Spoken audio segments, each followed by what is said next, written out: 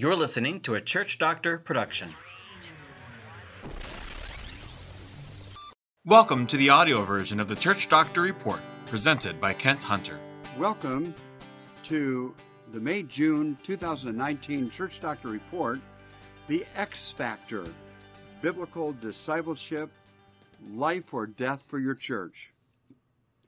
I hope that gets your attention. Let's get going. Hello, Carol. I'm Ken Hunter, the consultant for your church. Thanks for being willing to be a part of this consultation interview process.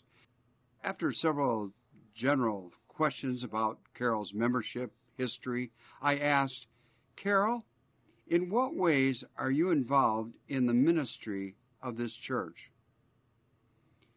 She responded, I'm a Sunday school teacher. I've taught Sunday school for the last 10 years. I started when our two children began attending Sunday school, and now my kids are in the junior youth program. Oh, that's great, I replied. Carol, can you tell me a little bit about how the Sunday school ministry works here? For example, what is expected of you? What would you say is your job description? Carol hesitated. What do you mean? I teach the third grade class every Sunday. That's wonderful, I replied. What else is it that a Sunday school teacher is supposed to do at this church? Well, she said, I'm supposed to be prepared, and I always make sure that I am. Is that what you mean? Yeah, sure, I said. What else? Well, she said, I pray for the kids, and I follow up when one of the children misses 2 or 3 Sundays. Oh, that's important, I shared. And what else? Anything else?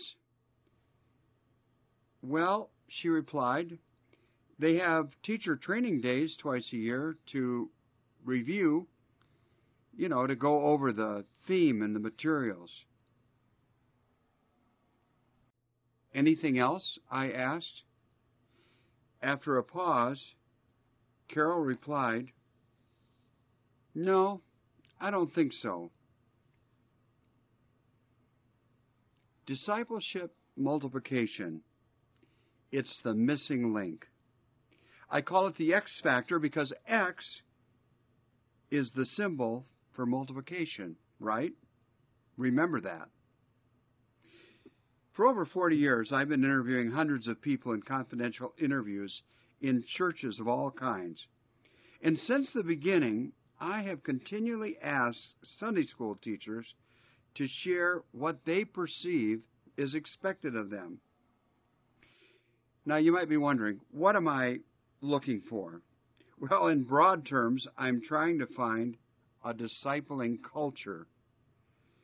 Sadly, in North America, I have never had a Sunday school teacher give the response I believe Jesus would expect. And here's what it is. This is one of my top priorities as a Sunday school teacher.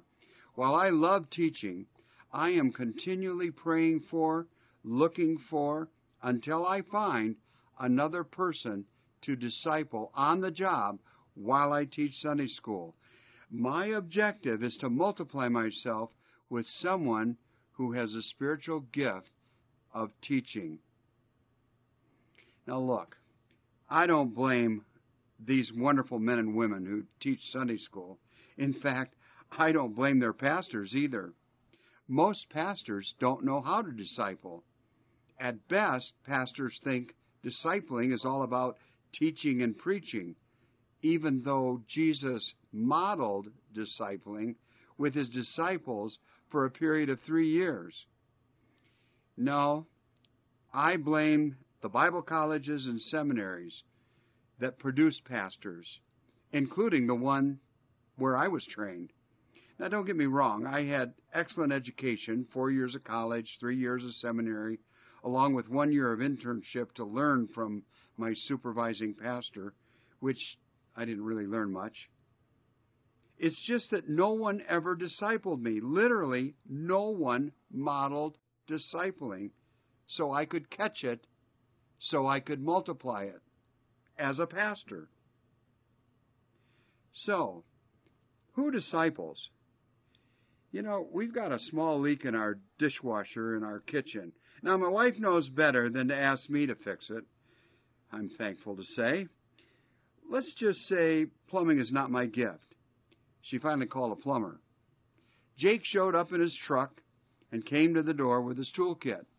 I noticed right away that he was about 50 years old. I asked him, "How long you been in the plumbing business?" He said, about 20 years, which made me happy to show him the way to the kitchen. But the toolkit wasn't all that Jake brought. This young kid, maybe 23, came through the door following Jake. I must admit, I prematurely thought, I'm not sure I want that kid touching my dishwasher. "This is John," Jake said. "He's my apprentice. He's being trained, and he's been with me for a year." I watched as Jake found the leak and replaced the hose, and then it occurred to me, this guy Jake is discipling this young man to be a plumber. Of course. So who disciples? Plumbers like Jake, airplane pilots, doctors, nurses, painters, carpenters, engineers, a lot of people.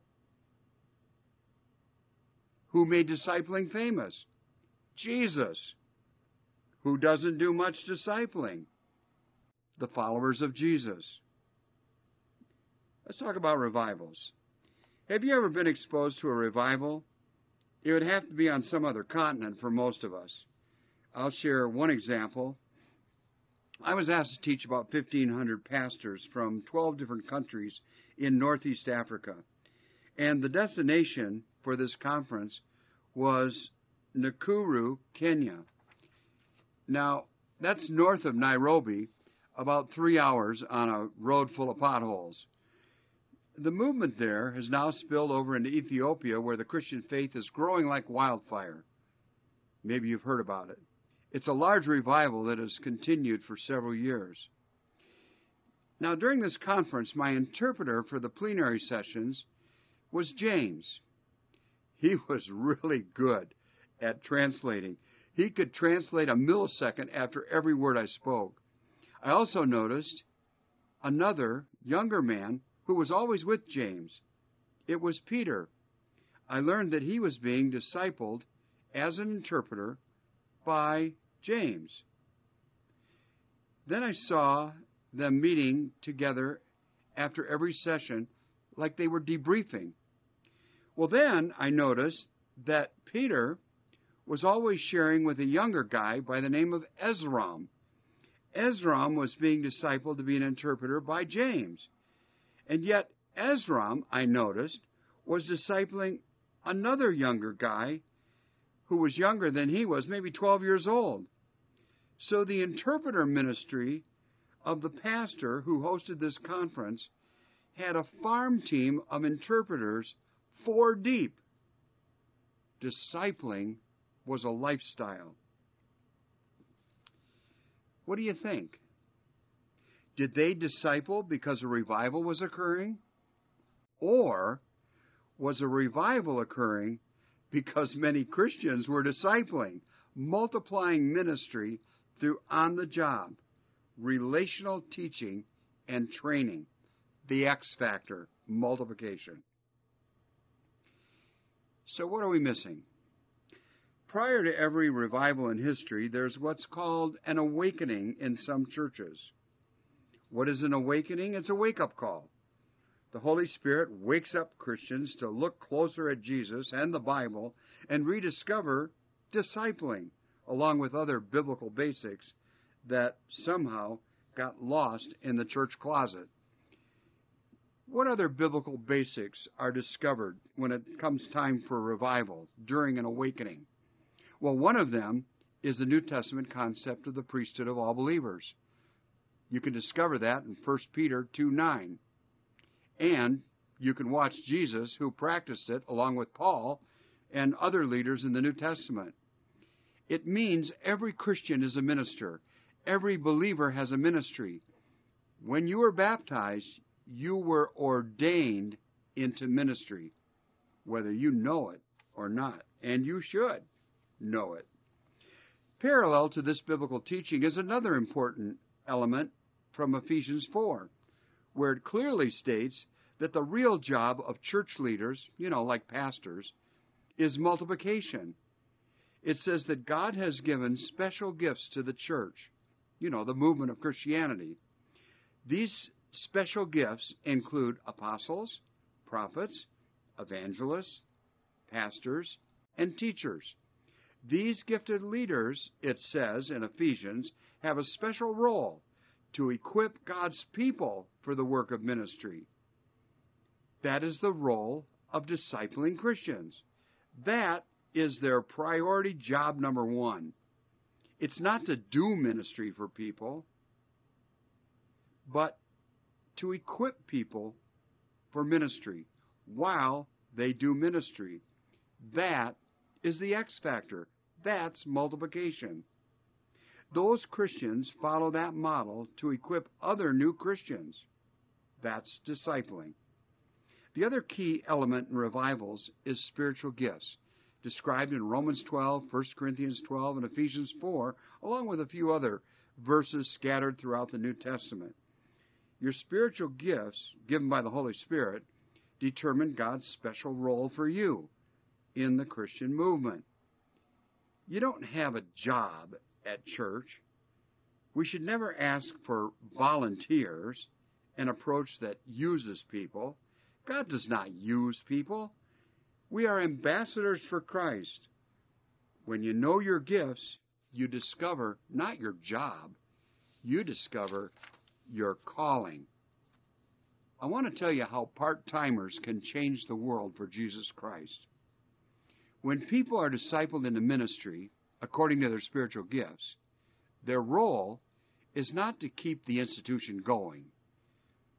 They are in their divine sweet spot. They experience what it means to be the body of Christ. This is multiplication of ministry. People in their spare time, can do 10 times more ministry than a staff of pastors can do working 60 hours a week. Revival results. Discipling by on-the-job equipping multiplies the kingdom exponentially. Today, listen to this as you hear this audio version. About 160,000 pastors or staff members of churches in North America will visit someone in the hospital. 98% of them will take no one with them to disciple. Of the 2% that are being discipled, the likelihood that they will conduct hospital ministry and in turn multiply themselves as they do that ministry by discipling another person, that percentage is 0.01%.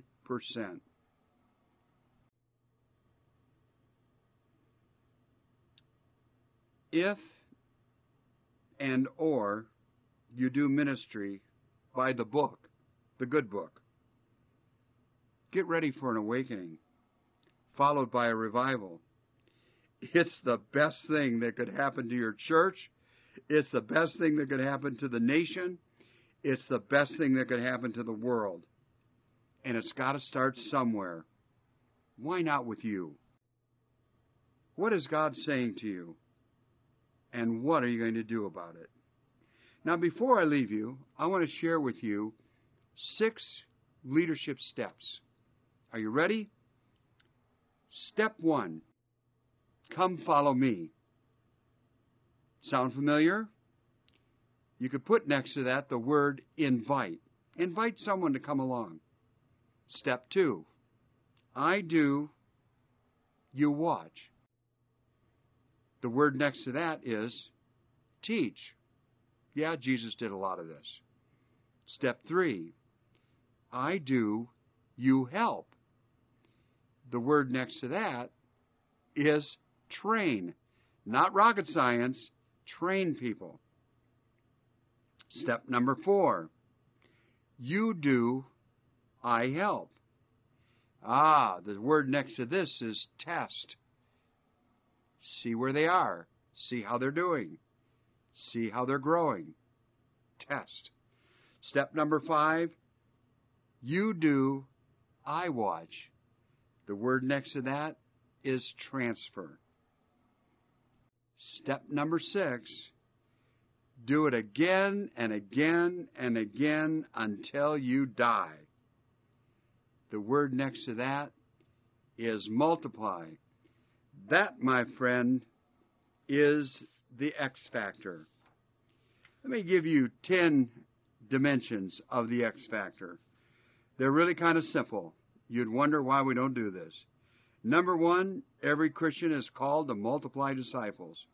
Number 2, most churches fail to equip disciples. Number 3, most pastors are not discipled by another, so they have never caught the fine art of discipling, which can't be simply taught. Number 4, most pastors don't know from experience the approach to discipling to start a discipling movement in their own church. Number 5, discipling is the key factor for rapid growth of the Christian movement. Number 6, discipling is indeed that X factor, the multiplication factor for the growth of the church according to Jesus. Number 7, whenever there is a sustainable revival, discipling is always a key factor. Number 8, discipling is not preaching and teaching alone. Number 9, preaching and teaching, according to the Scripture, are ways to grow people who are already discipled for Christian ministry. Number 10, when Christians are not equipped to disciple others, human approaches like volunteerism are substituted and churches are crippled from contributing to the growth of God's kingdom as the Lord intends. Churches experience mediocre growth of converts and eventually plateau or decline. So take it the way it is, live with it, and multiply the kingdom. It's God's plan. God bless you. Thank you for listening to the audio version of the Church Doctor Report. If you would like to receive the written version in your email, please sign up by going to www.churchdoctor.org. If you've enjoyed this teaching, please share it with others and encourage them to subscribe. Thank you, and God bless.